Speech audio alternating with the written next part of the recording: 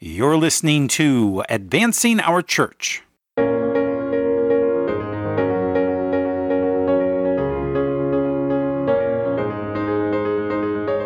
Welcome to Advancing Our Church, a Changing Our World podcast about Catholic stewardship, leadership, and advancement. And I'm your host, Jim Friend. Well, welcome back, everyone, and thanks for joining our show today. As we continue to journey through this season of Lent, I just want to continue to offer a few thoughts on the year of St. Joseph. Now, let me ask you a question. Have you ever seen the old movie Highlander from the 80s? Do you remember the theme song by Queen? It's called Princes of the Universe. And one of the lines is, "I am immortal. I have inside me blood of kings." Well, St. Joseph had the blood of kings. Now, I don't know why I made that comparison, but let's go with it. In fact, our spiritual father, St. Joseph, is a descendant of royalty. I never really thought of that before. He is the son of David. That's what they call him. And Jesus is also called the son of David 17 times in the New Testament. But of course, unlike Jesus, St. Joseph is not the Messiah. He is the only other person, though, in the New Testament who is referred to as the son of David. And we read in Matthew that St. Joseph is called the son of David by the angel of God when he is instructed by that angel not to be afraid to take Mary into his home. So why did the angel do that? Well, the angel reminded him of his lineage at what was a very crucial moment in salvation history, because St. Joseph had recently discovered that his wife was pregnant, and not fully understanding where the child came from, he was about to separate himself from her and the child. The angel reminds St. Joseph of who he is and that God had a very important part for him to play in the coming of the Messiah. Now, can you imagine the danger that Mary would have been in had St. Joseph walked away? Can you imagine the amount of faith that Joseph needed to accept a virgin pregnancy? Joseph was in love with Mary, and many of the saints believed that he held what was happening to her with great awe, and that he was thinking about leaving because he didn't feel worthy to be with her. Joseph's faith is the kind that we can all aspire to. And so as you reflect on the mysteries of Christ in this season of Lent, I invite you to reflect on the sheer faith and courage that St. Joseph had played in the role that he was called to be as a man of faith. God is calling you to be a person of faith as well. So never underestimate how much that faith could change your life or the world. Now, let's get to work. On today's show, Changing Our World's Ana Valles joins me for today's conversation with Bishop Ramon Bejarano, Auxiliary Bishop for the Diocese of San Diego, and Deacon Jose Reyes, the Parish Life Coordinator for St. Stanislaus Parish in Modesto, California. Bishop Bejarano's focus has been on serving the Hispanic Catholic community of the diocese, as well as being the vicar for justice, life, and peace. Bishop is also the former pastor of the parish where Deacon Reyes has been assigned, and Deacon Reyes talks with us about his relatively new role as a parish life coordinator.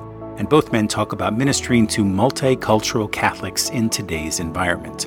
The first half of today's conversation will be in English, and the second half will be in Spanish, facilitated by Anna. And so without further ado, here's our conversation. Well, Bishop and Deacon, it's great to have you on the podcast. Welcome to Advancing Our Church. Thank you. Thanks for being here. It's a blessing to be here. Beautiful, beautiful. And Ana Valles, our wonderful senior associate from Changing Our World. Anna, always a pleasure to have you back from the West Coast on Advancing Our Church. So great. And you brought a couple friends from the West Coast. Yes, pleasure to be here with my old friends. Yes. From the Diocese of San Diego. So and the Diocese of St. Stan of Stockton. Perfect. I like it. St. Stanislaus Diocese. That's a big leap. Wow, that's impressive. Okay, well, Deacon Jose, you are moving up. You are moving that parish up. That's great. See Look what that. you've done already. That's great. That's great. Well, why don't we start with the bishop, Bishop Ramon. Bishop, you were ordained on June 14th of last year in the middle of 2020. Tell us a little bit about your first year as a bishop and what was it like going through that transition? It has been, 7 months, and I still feel, like a baby bishop because I'm just beginning to learn, exactly what I need to do as a bishop. I always wanted to be a priest. I never wanted to be a bishop. It was not something that was in my radar, And I don't know, God decided that he needed to challenge me, even though I was already kind of very comfortable, what I was doing. And it was a year ago, precisely on February 17th, that I received, the call from the nuncio, and I was so surprised. I never expected it. When I saw that it was a call from Washington, D.C., I thought, it's one of those fake, calls, maybe asking me, hey, can you do this or that, or this is the IRS, so at the end, it's just like, wow, okay. So I was so surprised. I didn't know what to do at that moment. And I just felt, unworthy and I something that I cannot do. And I tried to explain, everything to the nuncio.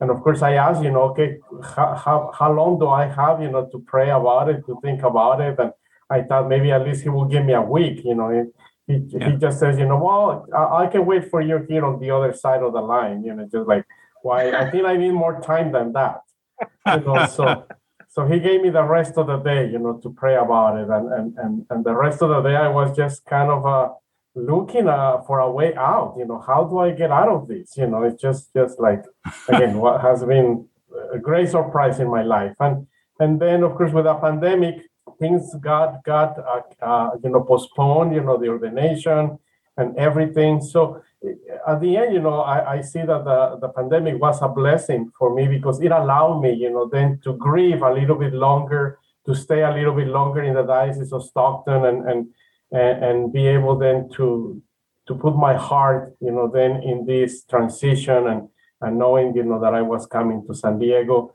And of course, a lot of the people in the Diocese of Stockton, they told me, well, you're going to San Diego and the weather, down there is so beautiful. So you're really going to be blessed down there. But yes. I'm truly blessed, by all the people here in San Diego. But as I told them at the beginning, when I was ordained, I told them, Stockton, the parishes in Stockton are the ones who taught me how to be a priest. So now you're going to have to teach me, how to be a bishop, because I don't know. So you're going to have to be my teachers, through this process, this experience. So far it has been a great blessing to be here. And I'm so happy to begin to get to know many of the priests, the clergy, the parishioners, the deacons, as religious sisters. So excellent. Beautiful. Deacon Jose, tell us, what was it like to make your transition, going from deacon of the parish to parish life administrator? If you can imagine a big truck speeding on the freeway, and you know how the vacuum that generates in the back pulls you over? Well, the big truck with Bishop Ramon moving on, and the side effects of that wind is the one that carried me over. And now I said, okay, wait a moment, where am I? After he was with us for 11 years at St. Stanislaus, right. Tremendous work that he did with us. Once he moved to the cathedral in Stockton as the pastor at the cathedral, that's when my transition began. And let me tell you, I don't think anything would have prepared me for this role. Just like Bishop said that he had one day to decide, I almost had that about the same time, because I was asked about a month and a half before it really happened, but I never heard anything from anybody until one day Bishop Ramon comes to me and said, hey, Deacon, we're having a meeting tomorrow at the diocese. Had the bishop call you?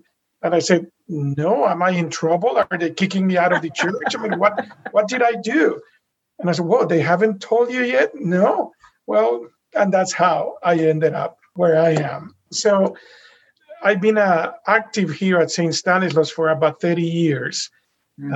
I came in 1990 when I moved to Modesto. And I've been a deacon for about 18 years. And as a deacon, I also had to open doors. Let's say I was the first permanent deacon in our parish. And the concept of a deacon was very foreign for everybody.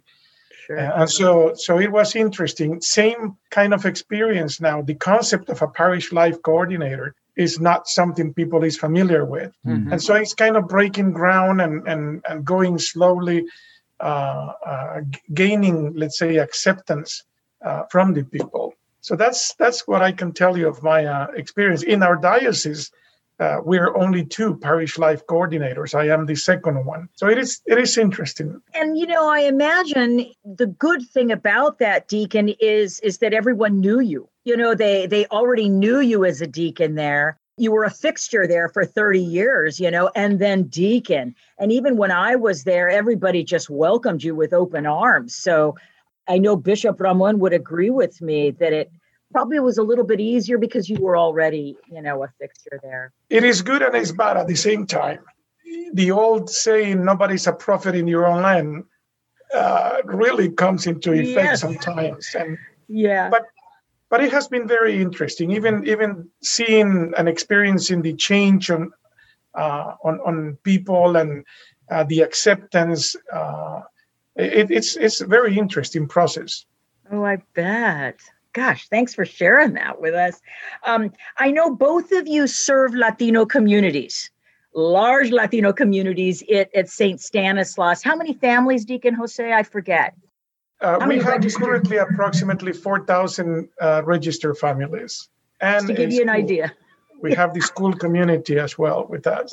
Exactly. So tell me, you both have served Latino communities. What do you think has been the highlight of your transition? What's been a highlight for you, Bishop Ramon, a highlight for you, Deacon Jose, working with the Latino community since you assumed your new role? Well, in my case, coming to San Diego, I knew that there were a lot of Latinos. I didn't know that how many Catholics are in the diocese. When I learned, there are 1.5 million Catholics in the diocese, like, wow, and most of them, are Latino, from Latino background. We also have the European descent, and we have Native Americans, we have from the Philippines, Vietnamese, from Pacific, Ocean natives, from those areas, in Asia, India, So, I mean, it's very rich, very rich, the community and the heritage that we have here in San Diego. But of course, as a Latino, coming to San Diego, I felt very much welcome by the community. One of the big blessings for me is then being able to understand the culture and to be able to understand, and speak the language, and be able to relate with them. And hopefully, I pray, that they will be able also to connect, a little bit closer with me as we try to minister together and grow together. Of course, one of the things that they did at the beginning, the picture of cross that I carrying right now, it was a gift, from the Latino community in the diocese. And it was handmade, by a local here in San Diego, but it's heavy. It's very, very heavy. I don't know what is the material, but it's very, very heavy. And when they gave it to me, it's just like, I saw how heavy it is. Like, are you trying to tell me something? You're trying to tell me how heavy is going to be my cross in San Diego? So, well, I mean, it hasn't been that heavy yet, but I know that our Latino communities has a lot of potential. They do a lot of things. They're very active in the communities. And every parish that I have visited already, everyone has been so welcoming, and the Latino community, above also, they tell me how happy they are that they can have, again, a bishop, that has the same culture and language than them. Yes, we are very happy. Okay, we are very happy to have you here. For me, serving in here, it's very interesting. The parish life coordinator, one of my main responsibilities is to make sure that I do a balanced service of the community. And just like Bishop Ramon explained of the variety of ethnicities and groups in San Diego, we almost have all of those same representations here in Modesto and in the diocese. Right. And so it is always a balancing act to making sure that we serve the entire community and we keep everybody in mind when we are serving them. The highlight for me has been moving from the culture, the Hispanic culture is El Padrecito. El Padrecito will do this, El Padrecito will do that. And all of a sudden, well, it's no longer El Padrecito, it's this other person who's there. And so going with that culture and the awareness of how to serve that community is very important. Sure. And I was talking with Jim before the two of you joined in, and we were talking that the role of a parish life coordinator is we are still trying to figure out what it is. Yeah. And it has given me a deeper understanding and appreciation for what pastors do when they are in a parish. And the threefold role that they have is what has also been almost in its entirety entrusted to me for St. Stanislaus. And that is the teaching, the governing, and the sanctifying functions for the community. And so it is definitely interesting to focus on the different cultures and try to understand them in a much better, let's say, from a different perspective. Although I've been here for 30 years, this is the first time when I said, okay, now I need to become more aware, be attentive to the differences in cultures. I love that. Thank you for sharing that. I tell you, Deacon, I was sharing with you before, at the beginning of my career, I worked in parish ministry for a number of years. And one of the things I don't know how pastors get by is the daily pile of mail that comes from the diocese or the archdiocese and all the other folks that need your attention. I mean, just the sheer amount of communications that you have to digest as a pastor or a parish life communicator and all the different, the daily stuff. I think people would be surprised, those who haven't worked in a parish, how busy it is at a parish, just on a daily basis, ministering to the needs of the people, communion calls for the sick, daily mass, people who come in needing help, the emergencies that come up, facilities challenges. I mean, you are certainly shouldering a huge burden for the diocese and providing a wonderful service in your ministry. So thank you. I think it's something that we're seeing in other dioceses around the country. And I think it's something that while we're in this crisis of vocations, we're probably going to see more around the country just out of necessity. So thank you for helping us to define that role, because it is going to be a very critical role in the years to come. So Bishop, in your new role, you're the vicar for Justice, Life, and Peace in the Diocese of San Diego. And in your tenure before you became a bishop, you served as chaplain in the migrant ministry, celebrating Mass for families and workers in migrant camps, providing sacraments and counseling. I would imagine that's helped to inform your mission and your ministry a little bit. Tell us a little bit about what it is to be the vicar for Justice, Life, and Peace in the Diocese of San Diego. As I said at the beginning, it was the people, the one who taught me, to be a priest, and the migrant families, the migrant people taught me a big deal, about their lives, their struggles, the issues. And one of the things that is really at the core of the gospel is precisely mercy, the gospel of mercy, that God had mercy on all of us, that he sent us his only son to save us, to restore us to life in God. And it is our ministry as a church then to do the same thing, to live the gospel of mercy. That's why we have, the works of mercy, the spiritual and the material works of mercy, the corporal works of mercy. The offices of justice, peace, life, in many ways, are ministry to live that gospel of mercy, to look at the needs of the needy, the vulnerable, the migrants, the impact that we're having on the creation, the protection of life, from the moment of conception to the moment of natural death, the ministry to the incarcerated, and the sick, all those things, that we do as ministry of mercy. So I'm truly privileged to work with this office and hopefully with what I have learned, again, from the communities in the Diocese of Stockton and the migrant community, will help me to do a good ministry and to share with them, my limitations and a little bit I know and I have learned. But at the end, it's working together. For me, it's really working together and going, arm to arm, hand to hand, and how we can support one another and challenge one another. One of the things that I always like to challenge, our Latino communities is that they have to become truly leaders, as the Latino community grows in the U.S. Yeah.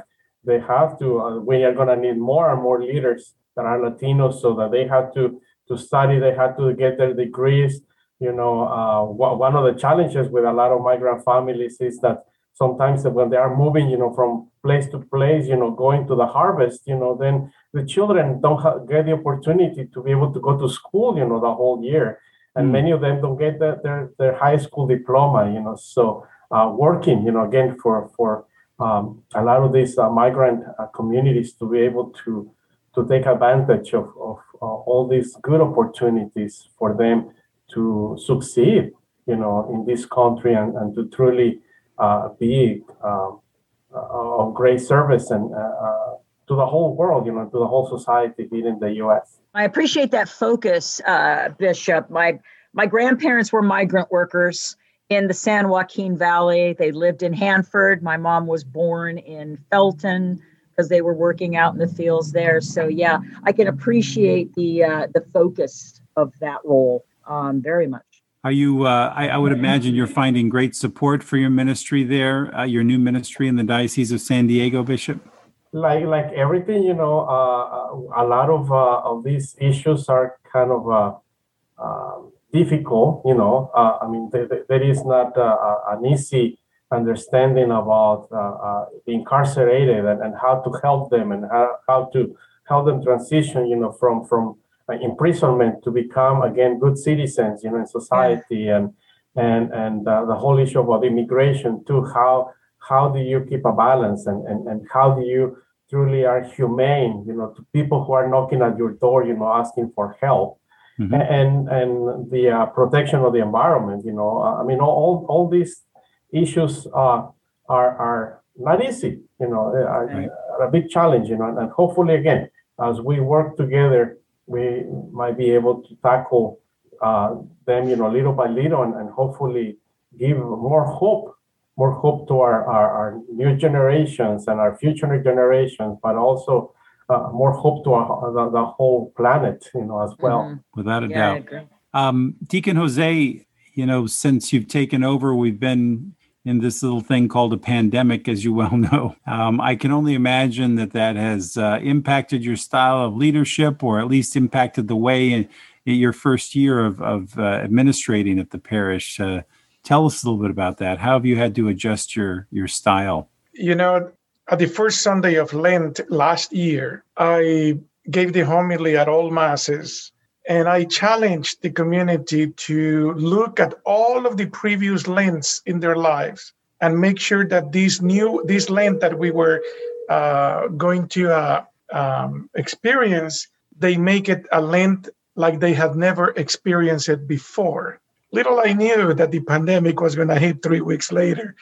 And so they all say that it's because of the challenge I made to them. Now they have to live Lent like they never experienced it before. So, but it was very interesting. I had been only 5-6 months into my new role when the pandemic came, and just when we were gaining the momentum of acceptance for a parish life coordinator and we were starting to move forward, that's when all of this came. And for me, more than changing leadership style, it's more about being aware of the different ways people is experiencing the pandemic. Right. I have said it from the beginning, we are all under the same storm, but we are not in the same boat. The expression, we're all in the same boat. Well, that doesn't apply here. Right. Each family, each person is experiencing this in very different ways. Last weekend, also first Sunday of Lent, I made the comparison, or that for some people, the pandemic, they only focus on the inconveniences that it has brought to their life.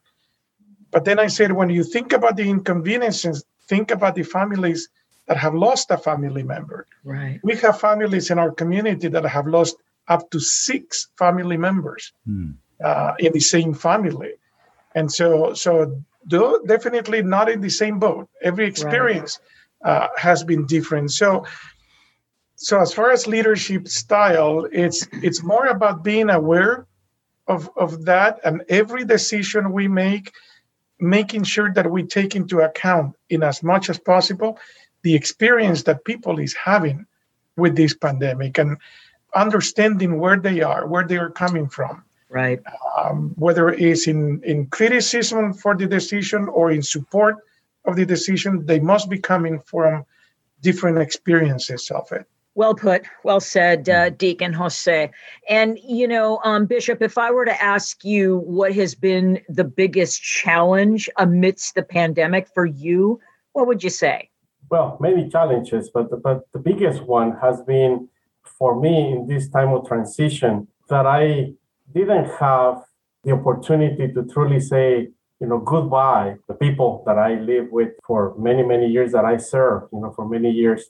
And then the opportunity to say, I'm here, to serve you, to get to know you. So the limitation for me is that, I have been able to go to parishes to get to know some of the people, but just on the distance, it's hello, it's good to be here, but there is no to shake hands, to give an embrace, all those kind of things that are so part of our humanity and that helps us, then to connect in a very special way. So I feel, that I'm getting to connect a little bit more and more, but not that fast. And again, I just been telling people, I hope, and I dream for the day, when we'll be able then to be able to give a hug, to one another, or at least a good handshake, and to be able to show our whole face, because I met, someone last weekend and say, "Hi, Bishop, I don't know if you remember me." And of course, with a face marker like, "Well, I don't ever remember you." Just looking at you, it's so difficult, because you only see the eyes of the person, right? Right. Good point. I had not thought of that, Deacon or Bishop. The idea of being able to say goodbye to your parishioners at St. Stanislaus, and then also being able to really meet your new community here in San Diego. I hadn't even thought of that. Well said, well put. Yeah. So it has been, I guess, the greatest challenge right now for me as a person. I bet. Wow. Thank you for sharing, Jim. Well, for this portion of the conversation, we're going to, it's going to be spoken in Spanish. So Anna's going to lead that part of the conversation. But I wanted to say muchísimas gracias, Obispo y Decano, from me to you. And I hope that you have a great conversation with Anna. Gracias, Jim. Or we should say gracias, Jaime. Ah, sí. Muy bueno. Buenas tardes, Diácono y Obispo Ramón. Es un placer estar aquí con ustedes. Gracias, Ana. Es un placer de estar aquí con ustedes. Obispo, usted fue ordenado el 14 de junio del año pasado. ¿Qué nos puede decir acerca de su primer año como obispo? Bueno, gracias. Sí, el 14 de julio, hace 7 meses, y pues ha sido para mí un tiempo de transición en mi vida. Hace precisamente un año, el 17 de febrero, cuando recibí la llamada sorpresa de mi vida, la llamada del nuncio apostólico, haciéndome haciéndome este anuncio. Yo cuando vi la llamada, que vi que era de Washington, D.C., yo pensé que era el IRS, ¿verdad? Que estaba diciéndome, ¿verdad? Usted no ha pagado sus impuestos o algo así, pero bueno, ya que vi que era algo más en serio, pues sí, me llevé la sorpresa de mi vida. Y es que, pues bueno, yo siempre quise, deseé y pienso que es lo que Dios quería, ¿verdad? Que yo fuera sacerdote toda la vida. Nunca pensé en ser obispo o que me pasara por la cabeza. Yo ya estaba muy, muy a gusto en mi vida como sacerdote, ya como párroco. Yo ya dije, ya tenía pensado, ¿verdad? Como cuántos años más me quedaban, ¿verdad? Como párroco, a lo mejor cuántas parroquias y dónde me iban a sepultar, ¿verdad? Yo ya también sabía, dije, aquí es donde voy a terminar. Y pues Dios cambió todo, Dios cambió absolutamente todo y pues me retó a salir de mi área de confort, de donde me sentía a gusto y me retó, ¿verdad? Para venir hasta acá, hasta San Diego, que es una bendición estar aquí. No tenía yo idea de lo grande que es San Diego y de la cantidad de católicos que hay en San Diego, 1,5 millones de católicos y la mayoría de ellos hispanos, pero también la riqueza cultural, ¿verdad? No únicamente los hispanos, hay familias filipinos, vietnamitas, a personas de las islas del Pacífico, de India, otras partes de Asia, católicos de África y los católicos también latinoamericanos. Es decir, la riqueza cultural que hay aquí en San Diego es impresionante. Así que me siento muy, muy bendecido, pero como les dije al principio, cuando me ordené, pues fue en Stockton, donde a mí me enseñaron las personas a ser sacerdote. Pues ahora les va a tocar a ustedes aquí en San Diego enseñarme cómo ser un obispo, porque pues yo no sé. Con gusto. Gracias, obispo. Gracias. Diácono José, ¿cómo fue su transición a administrador de la parroquia? Sí, bueno, el título oficial que tengo, pues se llama el administrador de vida parroquial, coordinador de vida parroquial. Ese es el coordinador de vida parroquial. Todavía estamos tratando de entender qué significa, sí. Pero para mí la transición fue, así como para el obispo Ramón fue algo imprevisto.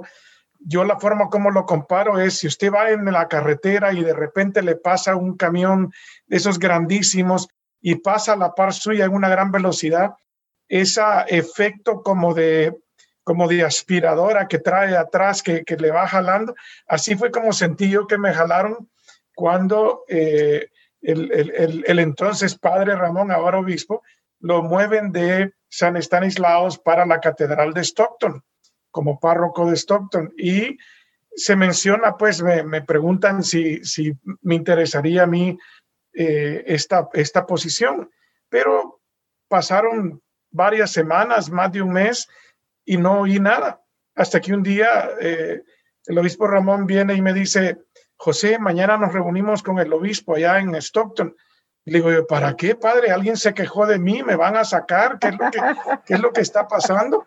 No, me dice, ¿no te han llamado? No, le digo, es que te vas a hacer cargo de la parroquia. Dice, bueno, aquí vamos, pero ha sido una transición bastante interesante porque así como en San Diego hay esa diversidad de grupos étnicos y culturas, aquí en Modesto y en la diócesis de Stockton también tenemos esa gran variedad. Y el concepto de coordinador de vida parroquial es un concepto tan nuevo para esta diócesis, que solo somos 2 los que habemos, yo soy el segundo. Entonces la transición ha sido un poco, digamos, por camino rocoso para poder ganar, digamos, la aceptación, para poder que la gente entienda cuál es el papel, pues, del coordinador de vida parroquial. Sí, y buscando, ¿verdad? ¿Qué es el rol? Sí. También, gracias. Obispo Ramón y diácono José, ustedes dos trabajaban con comunidades latinos, ¿verdad? Y como pastor y diácono, ¿qué ha sido lo más inolvidable y qué reto han tenido desde que hicieron su transición? Hay muchas cosas hermosas que han pasado durante este tiempo de transición. Claro que llegando aquí como obispo, sé que mi servicio y mi trabajo es para todas las personas de la diócesis, pero como latino, que conozco pues la cultura y la lengua también, pues de alguna manera pues me siento más conectado con la comunidad latina. Y pues han sido todos aquí en San Diego, todas las parroquias, todas las personas han sido muy hospitalarios, me han dado la bienvenida con los brazos abiertos. Algo que fue muy hermoso de la comunidad latina precisamente es la cruz pectoral que llevo. Es un regalo de la comunidad latina de aquí. Fue hecha a mano por una persona de aquí mismo de San Diego. Uh-huh. Pero el día que me la presentaron, pues caray, yo la recibí y está muy pesada. Y entonces, pues ya les dije, ay caray, pues está muy pesada la cruz. ¿Qué me quieren decir con esto? ¿Quiere decir que mi cruz en San Diego va a ser muy pesada? Así que pues bueno, bendito sea Dios, no ha sido tan pesada todavía, pero me siento muy bendecido de estar aquí. Y con los retos, uno de los retos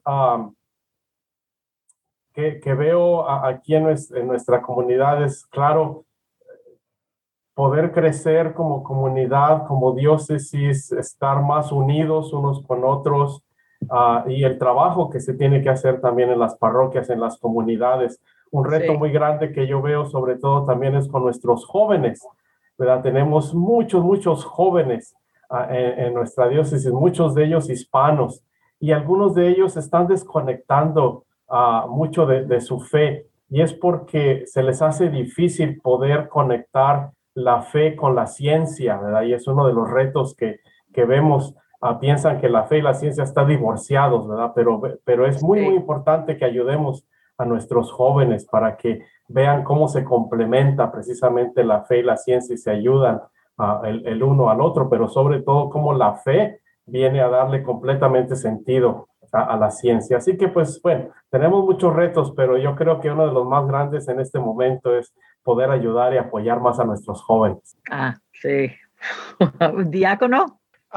Para mí, este papel de coordinador de vida parroquial me ha enseñado pues a tener una mejor idea o más bien un mejor entendimiento de cómo poderles servir de una manera balanceada a todas las culturas y los grupos que hay en la comunidad.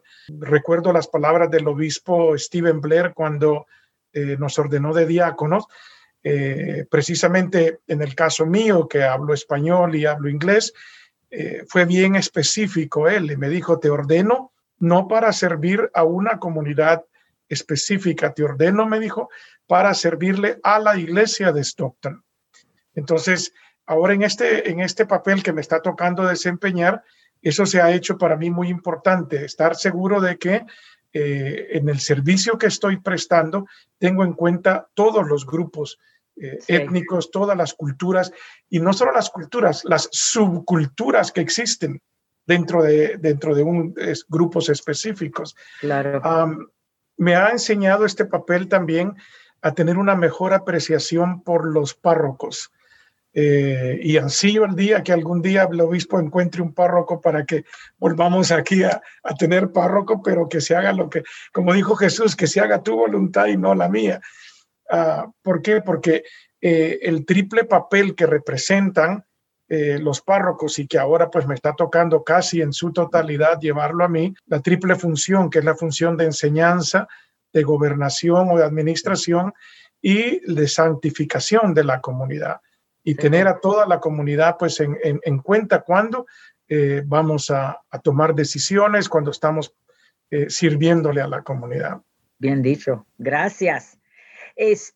Obispo, antes de ser obispo, durante su tiempo en el Valle Central, usted trabajó como pastor al Ministerio Migrante, celebrando misa para familias y trabajadores en campos de migrantes, proveyendo también los sacramentos. ¿Cómo le afectó su nueva posición como pastor de justicia, paz y vida? Claro que sí, pues bendito sea Dios que tuve esa oportunidad de trabajar con muchas familias migrantes ahí en el área, la diócesis de Stockton, y poder aprender sobre todo sobre sus retos, sus problemas, dolores, sus sueños, ¿verdad? Y todo lo que ellos han vivido y experimentado como inmigrantes, y al mismo tiempo pues ser solidario con ellos.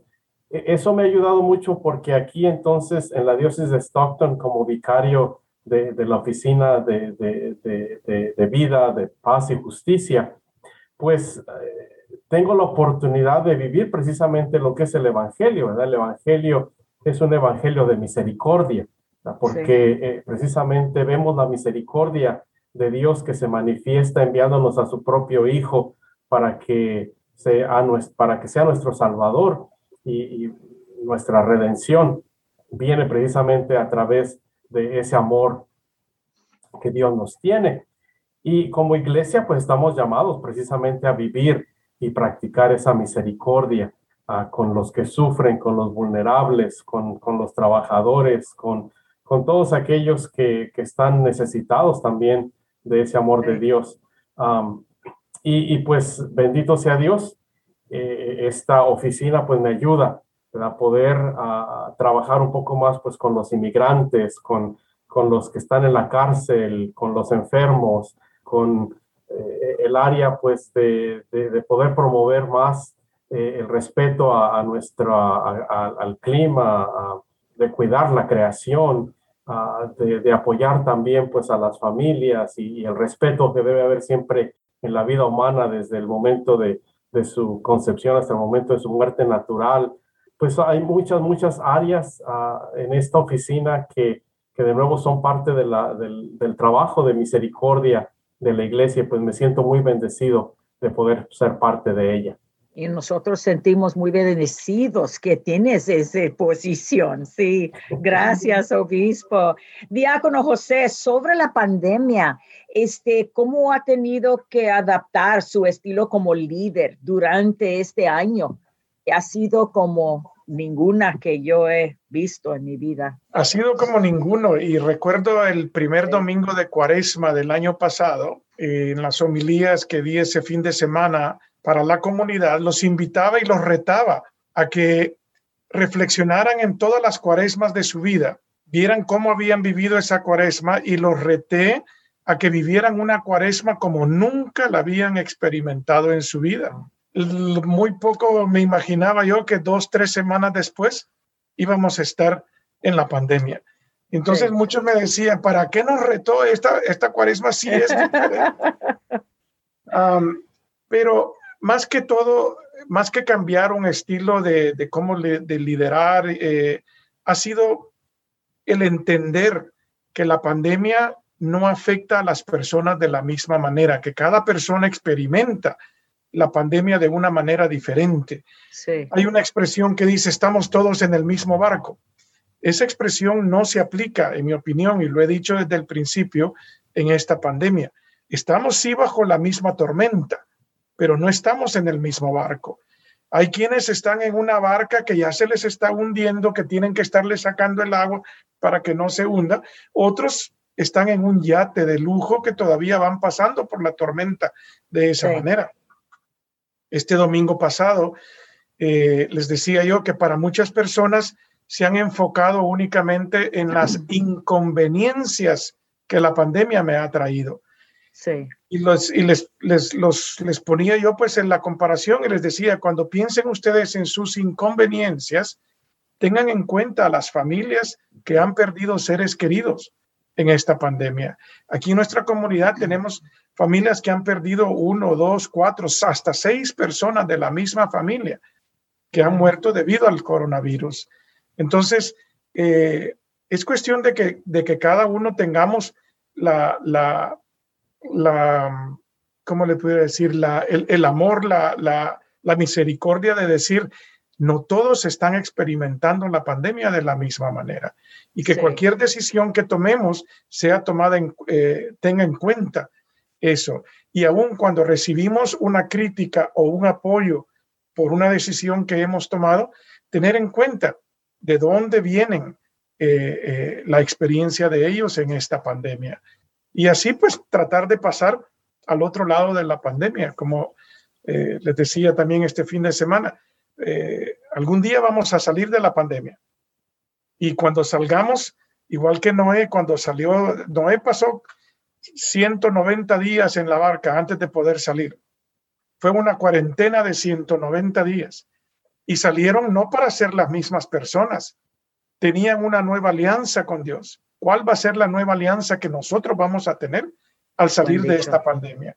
Ya no podemos seguir siendo los mismos. Tenemos que buscar una nueva manera, una nueva relación con Dios y con los demás. Bendito sea Dios. Muchísimas gracias por esas palabras. Obispo y diácono, ¿qué pueden hacer las parroquias como los ministerios pastorales para mantenerse fuertes en este clima actual?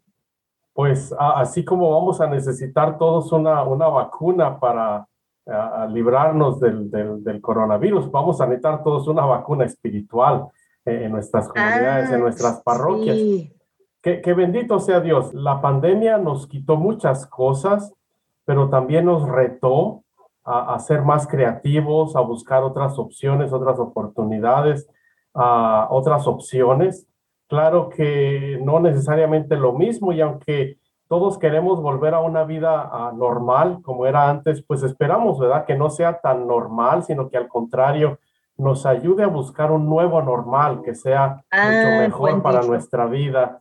Sí. Para nuestro espíritu, de la manera como vamos a ver todas las cosas, especialmente lo precioso que es nuestra vida, porque a mí algo que me dolió mucho con esta pandemia es las pocas veces que pude tener la oportunidad de ir a ver a un enfermo, porque pues no le permitían a uno ni siquiera en los hospitales acercarse o entrar al hospital, pero unas cuantas oportunidades que sí me dieron esa oportunidad, que pude por lo menos desde fuera, desde la ventana, ¿verdad?, enviar una bendición a ese enfermo, ¿verdad? Pero el dolor, ¿verdad?, de ver que esa persona estaba muriendo sin nadie a su lado, sin ese miembro de la familia que le pudiera decir te queremos mucho, agarrarle la mano, ¿verdad?, darle un beso, ¿verdad?, todo eso. Pero reconocer, ¿verdad?, todas las cosas valiosas que verdaderamente tenemos en nuestra vida. Y ojalá que podamos entonces seguir utilizando los medios de comunicación. Al principio, la primera vez cuando yo tuve que se cerraron las iglesias y que tuve que celebrar la misa enfrente de una cámara con una iglesia completamente vacía, y a la hora de la homilía, pues yo veía y pues no hay nadie a quien yo le estoy predicando aquí, ¿verdad? La homilía, pues quién. Pero bueno, el mensaje, ¿verdad?, es el Espíritu Santo el que se encarga de llevarlo. Ojalá que en esta vacunación espiritual, todos en nuestras parroquias tengamos el deseo de regresar a la Eucaristía, que es lo más importante en nuestra fe católica, pero también ojalá que haya oportunidades de retiros, o oportunidades de convivir y celebrar nuestra fe y celebrar nuestras culturas, celebrar toda nuestra riqueza que tenemos. Pero algo que es muy importante, que el Papa Francisco ha estado diciendo también mucho, es la proclamación del querigma, ¿verdad? Es decir, de poder reconocer que Cristo, que ha muerto y que ha resucitado por nosotros, está presente, está vivo, no es un ser histórico que vivió hace mucho tiempo, es una persona real que vive en medio de nosotros, que es Dios, que es Salvador, y por eso el querigma creo que es muy, muy importante que lo proclamemos en este tiempo.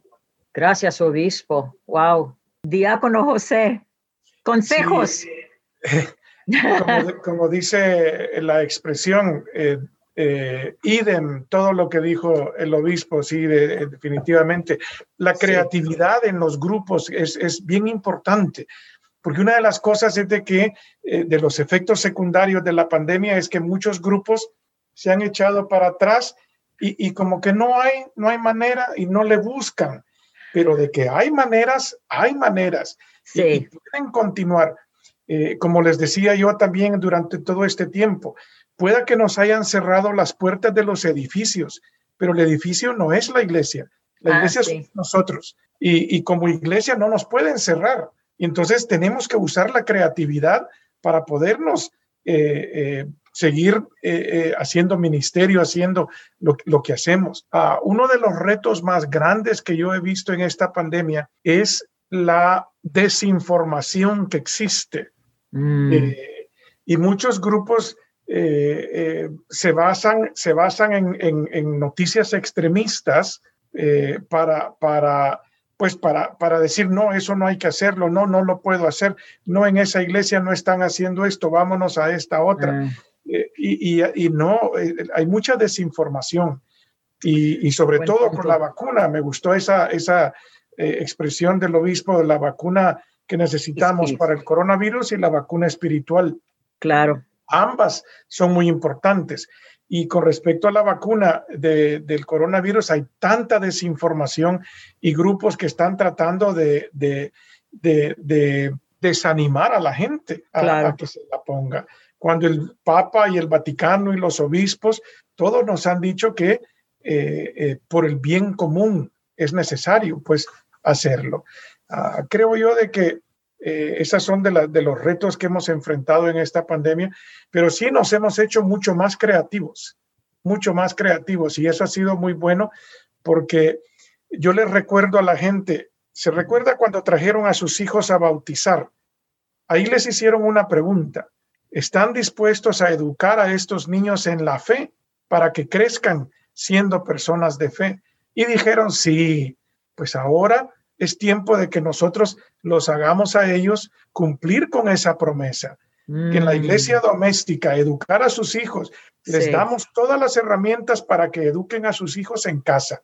El catecismo no se ha terminado, la formación de fe no se ha terminado, todo eso continúa, pero ahora ya no es, llevo a mis hijos al catecismo, no. Ahora es mi responsabilidad como padre de familia, como madre, de educarlos en la fe. Wow, buen dicho. Muchísimas gracias a los dos. Wow, es un placer de veras estar aquí con ustedes oyendo sus palabras tan bonitos. Ahora, obispo, por favor, ¿puedes terminar a este podcast con una oración para nosotros? Con mucho gusto, claro que sí. En nombre del Padre, y del Hijo, y del Espíritu Santo. Amén. Amén. Te damos gracias, Señor Dios nuestro, por este regalo que nos das de poder compartir este tiempo, de poder expresar estos sentimientos y pensamientos. Te pedimos que bendigas a nuestras comunidades, a nuestras familias, nuestras parroquias, que nos ayudes a crecer en un conocimiento más profundo tuyo, que reconozcamos que tú eres nuestro Señor y Salvador y que vives en cada uno de nosotros. También te pedimos muy especialmente que a través de este tiempo de transición nos ayudes para que podamos ir creciendo más profundamente en ese anhelo y ese deseo de vivir nuestra fe y de proclamarla a todos los lugares. Bendice esta organización de Cambiando el Mundo y todas las organizaciones también que siguen ayudando y apoyando a la iglesia. Y Virgencita María, también nos encomendamos a tu poderosa intercesión. Ayúdanos a amar a tu Hijo Jesús así como tú lo amas. Y todo esto lo pedimos, pidiendo tu bendición sobre todos nosotros, en el nombre del Padre, y del Hijo, y del Espíritu Santo. Amén. Amén. Muchísimas gracias. Thank you both for a great afternoon. Thank you, Jim, for sitting through that.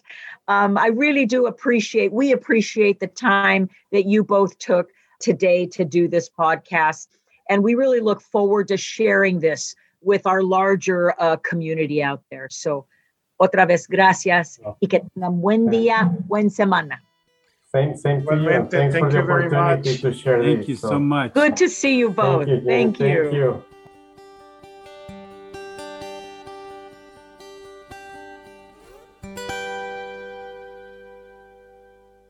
I want to thank Bishop and Deacon Reyes for being on our show today, and of course, our own Ana Valles for facilitating the conversation.